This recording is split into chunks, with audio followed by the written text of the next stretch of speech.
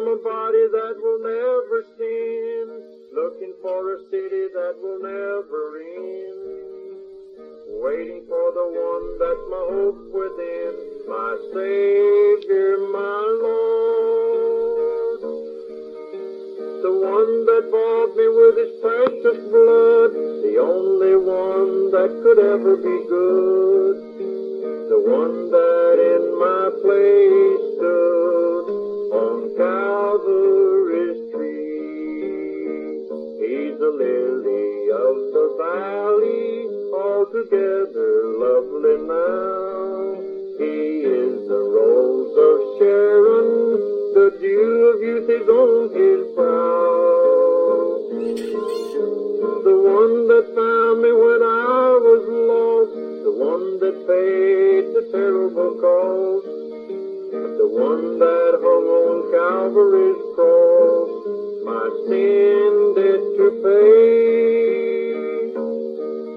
He loves me with an everlasting love, within the veil he's the priest above, the one that calls me undefiled his dove, my bridegroom, my love. He's the lily of the valley, altogether lovely now. He is the rose of Sharon, the dew of youth is on his brow. The one that taught me how to beg at his feet, at the table of grace he gave me a seat, and in him salvation complete, my Redeemer, my Lord. One of these days he's coming for me, and all of those bought at Calvary. Then with him forever we'll be, our Savior and our God.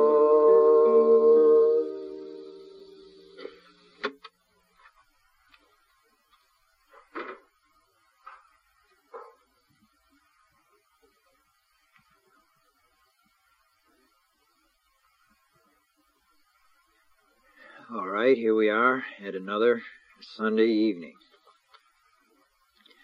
There's no stopping the march of time, is there? It just goes on and on and on like a great ship in the midst of the sea. You can be on deck in the daytime. You can either play, or if you're in a service, you work, or you sit around. And as you sleep, ship just keeps a-going. It just keeps a-going, plodding endlessly, seemingly, through the waves. But I tell you what, it gets there. And that's how life is. It's like being on this big ship, and it just keeps a-going day and night. See, and it's quite a journey. Let's see where we are. We are in Matthew 20. Matthew 20. We have been on the parable of the householder that hired some people to work in his vineyard. We'll read that because it's a good story. You won't forget it. Chapter 20, verse 1, the kingdom of heaven is like unto a man that is a householder, which went out early in the morning to hire laborers into his vineyard. And when he had agreed with the laborers for a penny a day, he sent them into his vineyard. And he went out about the third hour, and saw others standing idle in the marketplace, and said unto them, Go ye also into the vineyard, and whatsoever is right I'll give you. And they went their way. Again he went out about the 6th and 9th hour, and did likewise. And about the 11th hour he went out, and found others standing idle, and saith unto them, Why stand ye here all the day idle? They say unto him, Because no man hath hired us.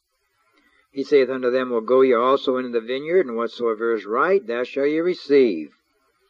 And when even was come, the Lord of the vineyard said unto his steward, Call the laborers, give them their hire, beginning from the last to the first. And when they came that were hired about the 11th hour, they received every man a penny. And when the first came, they supposed that they should have received more, and they likewise received every man a penny. And when they had received it, they murmured against the good man of the house, saying, These last have wrought but 1 hour, and thou hast made them equal unto us, which have borne the burden and heat of the day. But he answered one of them and said, Friend, I do thee no wrong. Didst not thou agree with me for a penny? Take that thine is, go thy way, and I'll give unto this last, even as unto thee. Is it not lawful for me to do what I will with mine own? Is thine eye evil because I am good? So the last shall be first, and the first last. For many be called, but few chosen. Let's bow our heads. Father, I want to again ask thy blessing upon this portion of the word as we close it out tonight, asking thee to teach our hearts about the goodness and mercy of our God to all kinds of people, whether they're hired in the beginning of the day or at the end of the day. The result is the same. And it's the goodness of God that does this, as we have seen in the reading. We ask thee to teach our hearts tonight. We pray in the name of our Lord Jesus. Amen.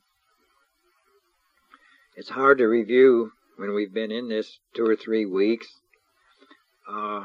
We naturally could have closed it down early, but I've never seen this parable the way I have seen it this time. It's really interesting. About the penny, you see, we have a penny, and it's the least of our coins. A penny, in our estimation, is despised. You see a penny laying on the ground, you may pick it up, or you may leave it lay there.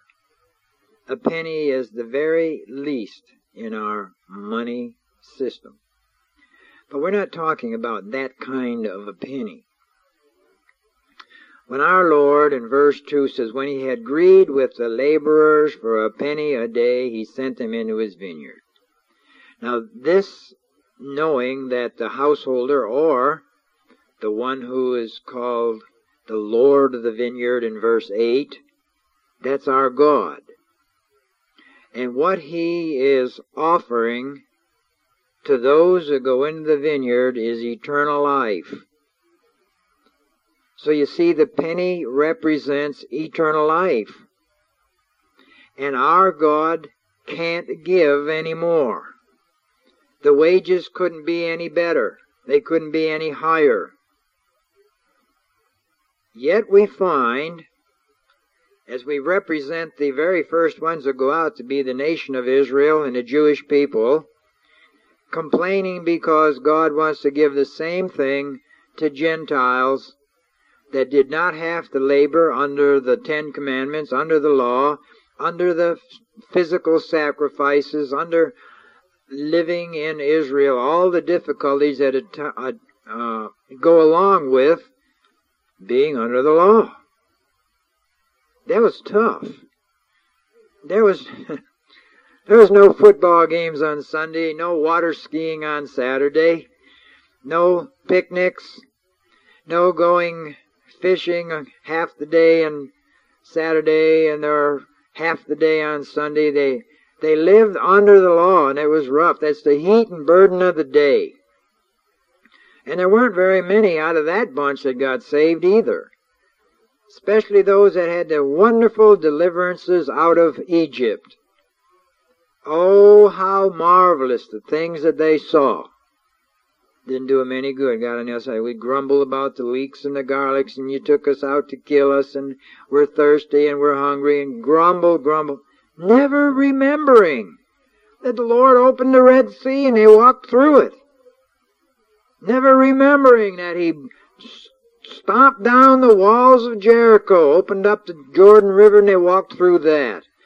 You see, those are great things. That he smote the rock and water gushed forth and followed them all the way through the wilderness.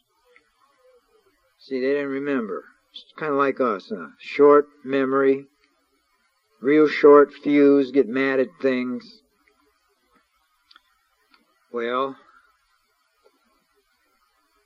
we want to see verse 3. He went out about the third hour and saw others standing idle in the marketplace. I want to talk a few minutes about that marketplace this evening. The world is like unto a marketplace where there are many idle persons not yet sent into the vineyard. What are we talking about? We're talking about the whole world system. We're born into the world. We're creatures of this world. You and I are flesh and blood. We're born into the world. If you happen to be born into a spiritual, interested family, that's great. You will learn something of the Bible. You may learn a lot of the Scriptures. You may learn how to be thankful to God for things that you have because you're taught that. But that's not your nature. That's not your experience. So we are all products of the marketplace. And you notice, according to our verses that we have here, that the people don't work at the marketplace. Every time the Lord went there, they were standing idle in the marketplace, okay? They just stand around idle, but this is where all of God's children come from. I want to show it to you in Ephesians 2:3. I'm going to give you a little description of the marketplace where you and I come from. Among whom also we all had our conversations in times past in the lust of our flesh, fulfilling the desires of the flesh and of the mind, and were by nature the children of wrath, even as others. What did we do? We stood around the marketplace idle. Now, the world is no place for God's servants to work in. God calls them out of the world into the church. We are using the vineyard now as the church. God also calls the vineyard Israel. That's His vineyard. But just for our story, we're going to call the vineyard the church. Now, there are two very distinct places, the world and the church. I want to show it to you, 2 Corinthians 6. 2 Corinthians 6, verses 14 through 18. But be not unequally yoked together with unbelievers. Boy, that's a lot in there. An awful lot in there. Yoked together. Same yoke. One pulling one way, one pulling another way. One pulling downward, one pulling upward. That makes it even worse. For what fellowship hath righteousness with unrighteousness? And what communion hath light with darkness? And what concord hath Christ with Belial, or what part hath he that believeth with an infidel? And yet you're going to find that many of our friends, many that we are close to, are infidels. They're worldly people who care nothing at all about the Lord Jesus Christ. Verse 16, and what agreement hath the temple of God with idols? For ye are the temple of the living God. And God hath said, I will dwell in them and walk in them, and I will be their God, and they shall be my people. Can you imagine you and I being called the temple of God? Why is that? Because the Holy Spirit indwells the believer. You would think that would make us super people, though, wouldn't you? You would think that we would think better, be able to do things stronger and better than anybody else, even with our bodies, if the Holy Spirit dwells in there. But it's not like that. It's not like that. We are not a super people. God dwells in our hearts and minds, and the Holy Spirit does not control our bodies. It's not like demon possession. Demon possession can make a person very, very strong. can make a body very, very strong. The Holy Spirit does not work like that. But there's always exceptions to every rule like that, and of course, God gave Samson strength. There's always an exception and a breaking of the rule. Gave David super great accuracy. He gave him strength also to kill a bear and a lion when he was a young boy. So there's always exceptions when we're talking about generality, you and I. Verse 17, 2 Corinthians 6. Wherefore, come out from among them, and be ye separate, saith the Lord, and touch not the unclean thing, and I'll receive you. Come out from among them. That's the hardest thing for a person to do, is to get rid of their good friends. Because your good friends will only tear you down. You don't do them one bit of good apart from witnessing to them. Now, if you're true to their soul, they'll leave you. That's a way to come out. Somebody insists upon bothering you, insists upon being with you. Talk to them about Christ. Talk to them about God quickening your soul. Talk to them about your hope in Christ, your hope in the Scriptures. And they'll leave you. They won't abide with that. That's a way to come out. But you see, man fears man. You have a fear of offending people, fear of what they'll think, maybe what they'll say about you. And we're fearful, little, shrinking beings. And we shouldn't be. And in verse 18 he says, and I'll be a father unto you. Ye shall be my sons and daughters, saith the Lord Almighty. That's while you're living here in this flesh.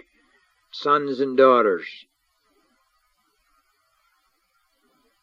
What kind of bodies we all going to have? Don't know about that. It says we'll all be like Christ. No marriage in heaven.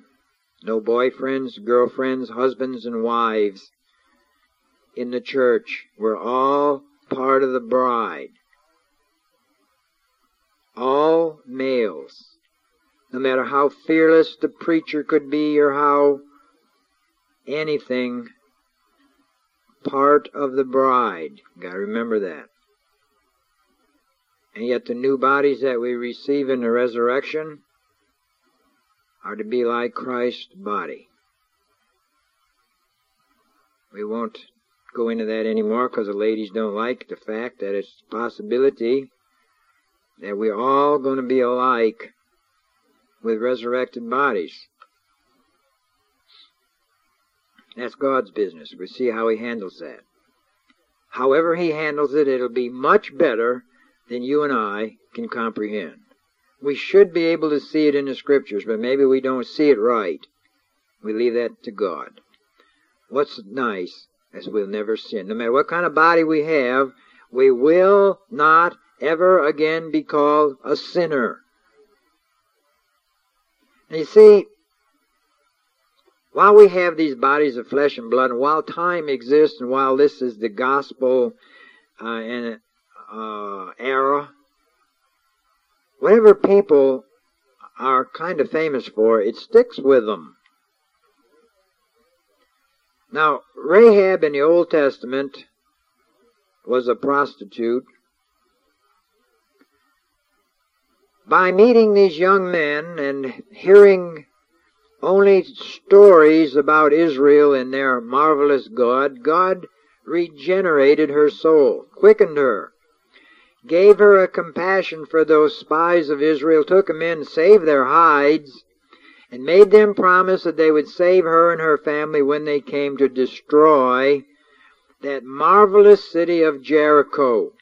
Now listen, this thing was walled and so had such a great fortress that there was no other nation anywhere was going to take Jericho.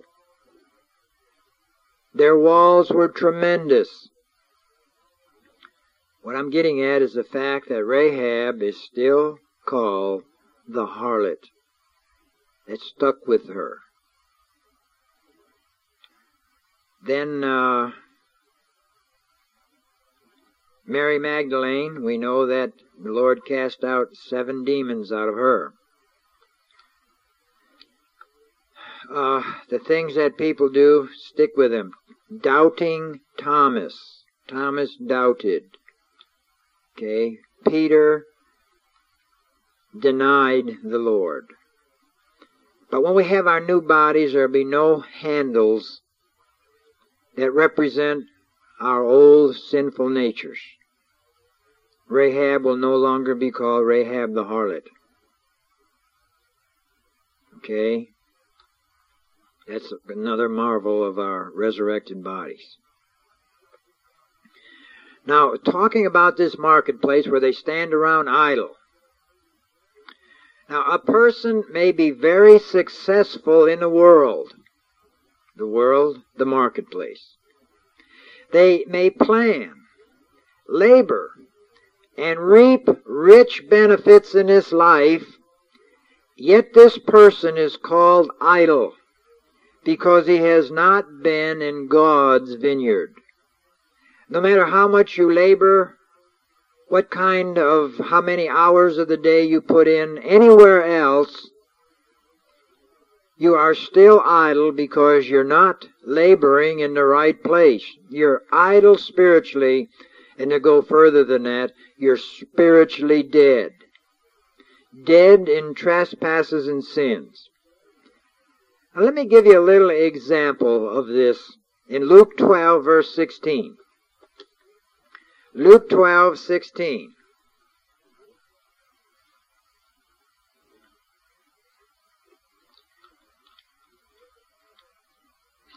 And he spake a parable unto them, saying, The ground of a certain rich man brought forth plentifully. And he thought within himself, saying, What shall I do, because I have no room where to bestow my fruits? And he said, This will I do. I will pull down my barns, and build greater. And there will I bestow all my fruits and my goods. And I will say to my soul, Soul, thou hast much goods laid up for many years. Take thine ease, eat, drink, and be merry. You see, he was in a marketplace. He was in the world. And he had labored, and he had harvested, and he had much. And, according to our parable, all he is considered is as idle. All the wicked unbelievers are idle people in a marketplace, no matter how much they work, right? One of the reasons is that they live in ignorance and darkness. Turn to Ephesians 4:15. The description of all of God's people before God regenerates them or quickens their heart. Ephesians 4:15. Did I say 15? I meant 18. Having the understanding darkened, being alienated from the life of God through the ignorance that is in them. You see what ignorance does to a person? It alienates them, separates them, keeps them foreign to God. Alienated from the life of God through ignorance that is in them, because of the blindness of their heart. Now, what comes first? There's so many things in that verse. Darkened understanding, ignorance in them, because of the blindness of their heart. Their blindness is because their understanding is darkened. Darkened and blindness goes together. It feeds ignorance. And then ignorance is said to be because of being blind. So one feeds upon the other. A person is ignorant, they love it because they love darkness. They love darkness and love to stay in ignorance. What's this ignorance about? Ignorance of things in the world? Science? Languages? No, none of that. Ignorance of spiritual things.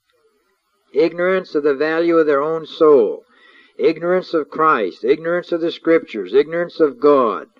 These are the things that people ought to specialize in, and they don't. So what happens in verse 19? Who being past feeling, and heaven help anybody when they're past feeling. Once you get past feeling, you're in trouble. There's a time when God may approach a heart with the gospel, lay it out to them, and they will totally reject it, even though their conscience is stirred. When they get past feeling, they give themselves over unto lasciviousness, to work all uncleanness with greediness. I've never seen a person so totally given over to lasciviousness, past feeling, is this person called Madonna, that's out there making millions upon millions and millions of dollars by being past feeling and given herself totally over to lasciviousness and uncleanness. But the world likes that. This is showing you the thermometer of the world. They love uncleanness. And the more uncleanness there is, the better they like it. To the tune of multi-millions of dollars going into this unclean person's account every day. And then to this person that's so successful in the world or in the marketplace has a natural dislike for God. We'll find that in Romans 1. Turn to the first chapter of Romans, and it just can't help but show itself.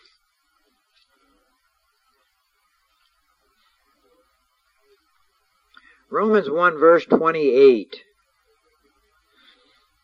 And even as they did not like to retain God in their knowledge. Now who is that descriptive of? That's everybody. That's people that have a natural enmity in their heart to spiritual things and to God. A natural enmity, not just an enemy, enmity. Just can't stand it. Okay? They did not like to retain God in their knowledge, so God gave them over to a reprobate mind to do those things which are not convenient. Well, why did they do them if they weren't convenient? Because they made them convenient. They made time, they plotted and they planned to do any unclean thing they wanted to do. To be convenient means to be normal and natural. It wasn't normal and natural to them. They made it that way themselves. Being filled with all unrighteousness, is that a thing? No, that's a general description. And then what's the first thing that goes with unrighteousness? Fornication. Always in this world. Sins of the flesh. Started with Adam. Why do I say that? Well, Adam wanted Eve more than he wanted to obey God. Adam decided to stick with Eve. He wasn't deceived. Adam says, I'm not going to leave her go by herself. Oh, I just love her so much. I'll take my chances.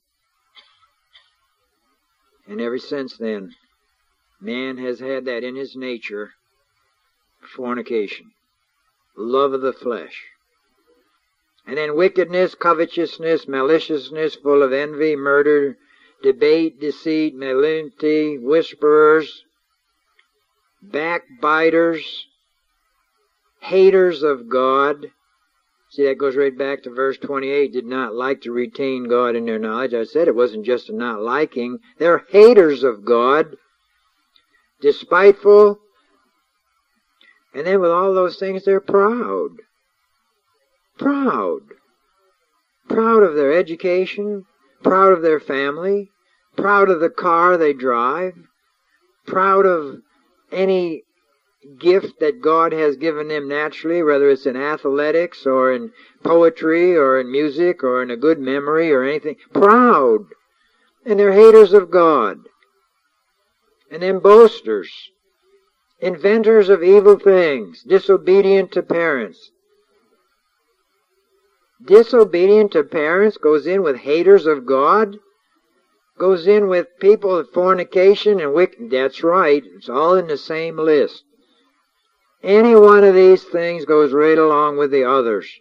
Disobedient to parents. Without understanding, covenant breakers, without natural affection, implacable, unmerciful. Who knowing the judgment of God, how they know that? Well, the Scriptures declare that. And God not only has that as a witness, He's given man a conscience. Every man knows that there is a punishment due the evil that they do. Your conscience will tell you. You don't get away with things without your conscience telling you. So who knowing the judgment of God, that they which commit such things are worthy of death, not in our government, they're worthy of a long drawn-out trial that costs thousands and thousands of dollars, and then a little slap on the wrist or a few days or years in jail and let them go. Hey, it says these things were all worthy of death, and the conscience knew that. But they not only do the same, but have pleasure in them that do them. See, that's these in the marketplace. These are the kind of folks that the householder went to the marketplace and mingled among, saw them all in all of their activities, the descriptions that we just gave you, and yet invites some to come work in his vineyard. And there's where you and I came from. All right, now let's look at verse 9, Matthew 20. Matthew 20, verse 9. And when they came that were hired about the 11th hour, they received every man a penny.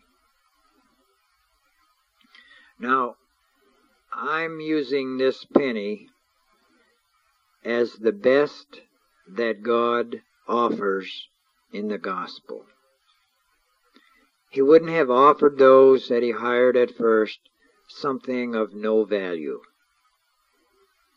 The penny here is eternal life, is salvation. And those at the 11th hour are like Gentiles, like you and I, that are the last ones. In God's time plan for human beings, as we're getting near the end of time, that He brings them in at the 11th hour. We're not under the sacrifices. We're not held in check by the ceremonial law, that you can't cook this or that. You can only travel so far on the Sabbath day, rather.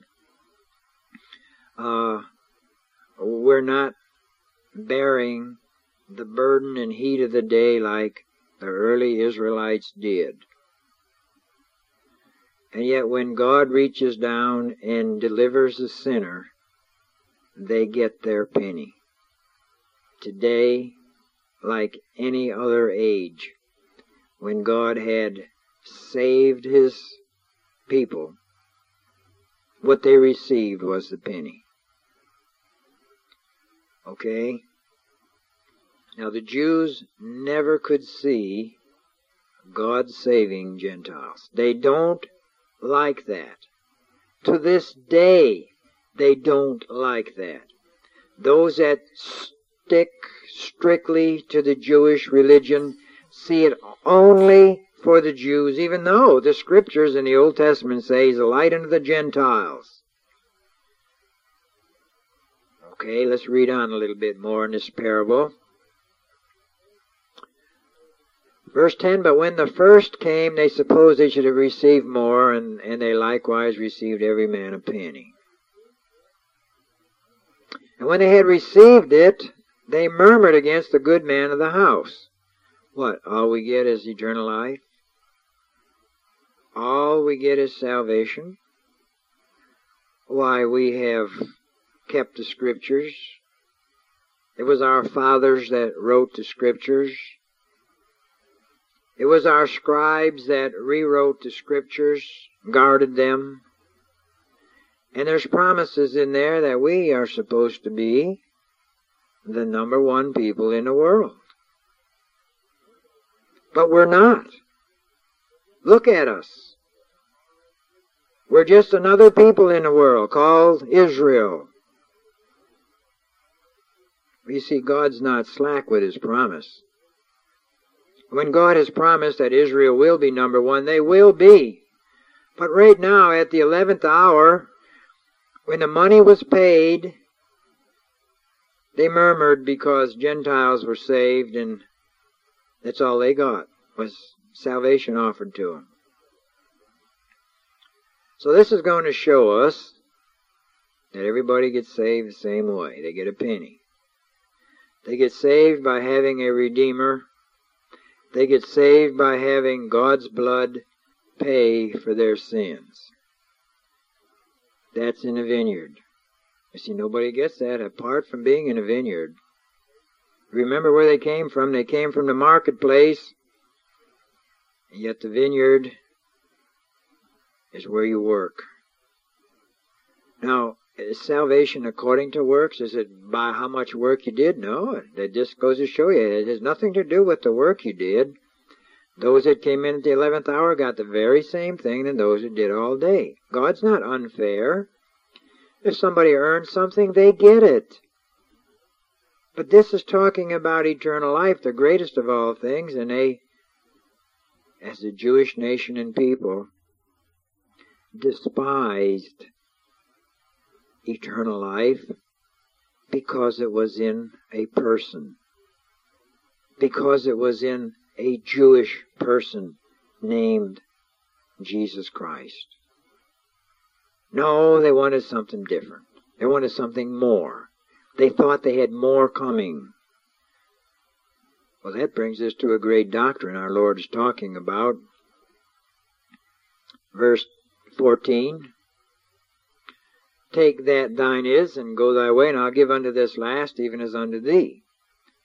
Nobody tells God, or even suggests to God, how He runs the show. Now those that worked first thought they should get first in line to get paid. It happens to be that they are going to be the last to get paid. When the times of the Gentiles is over, then all Israel shall be saved. The first shall be last. All of Israel will be saved. And let me read that to you. You think it's not in the Bible, some that are maybe listening for the first time. Look at Romans 11. Romans 11, verse 25. For I would not, brethren, that ye should be ignorant of this mystery. And most people are ignorant. They don't know anything about it. And then a lot that know about it will despise it, dispute about it, and reject it. Paul says, I don't want you to be ignorant of this mystery, lest ye should be wise in your own conceits. That's the way a lot of the sovereign grace people are today, wise in their own conceits. They don't believe what the Bible says. They got a better plan. That blindness in part has happened to Israel until the fullness of the Gentiles be come in. Now, how any of these can say that the fullness of the Gentiles, I don't know. But Paul says, until this happens, Israel is going to be partially blinded. But verse 26 says, and so all Israel shall be saved, as it is written, there shall come out of Zion the deliverer, and shall turn away ungodliness from Jacob. And this is my covenant unto Israel, when I shall take away their sins. And one day God is going to do that when they cry, weep, and moan, when God reveals the Lord Jesus Christ as being their substitute Redeemer. Okay? We'll finish up that parable. The first shall be last, the last shall be first. Many called, but few chosen. Even out of the group, even though they're sent into the vineyard, a lot go into the vineyard, grumble, gripe, work, only to be rejected. Why? Because they did not receive faith to believe.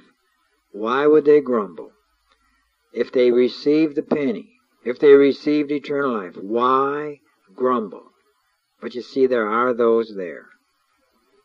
There are those that are great pretenders. There's always the hypocrites. There's always those pretenders, and you want to see them, turn on your TV. Turn on your TV and watch the pretenders. Many be called, but few are chosen. Chosen are God's elect. They shall survive. Let's bow our heads. Father, we ask thy blessing upon this simple gospel message again tonight.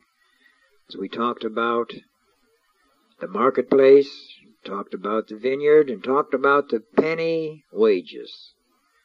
Lord, grant us that penny tonight. We pray in the name of our Lord Jesus. Amen.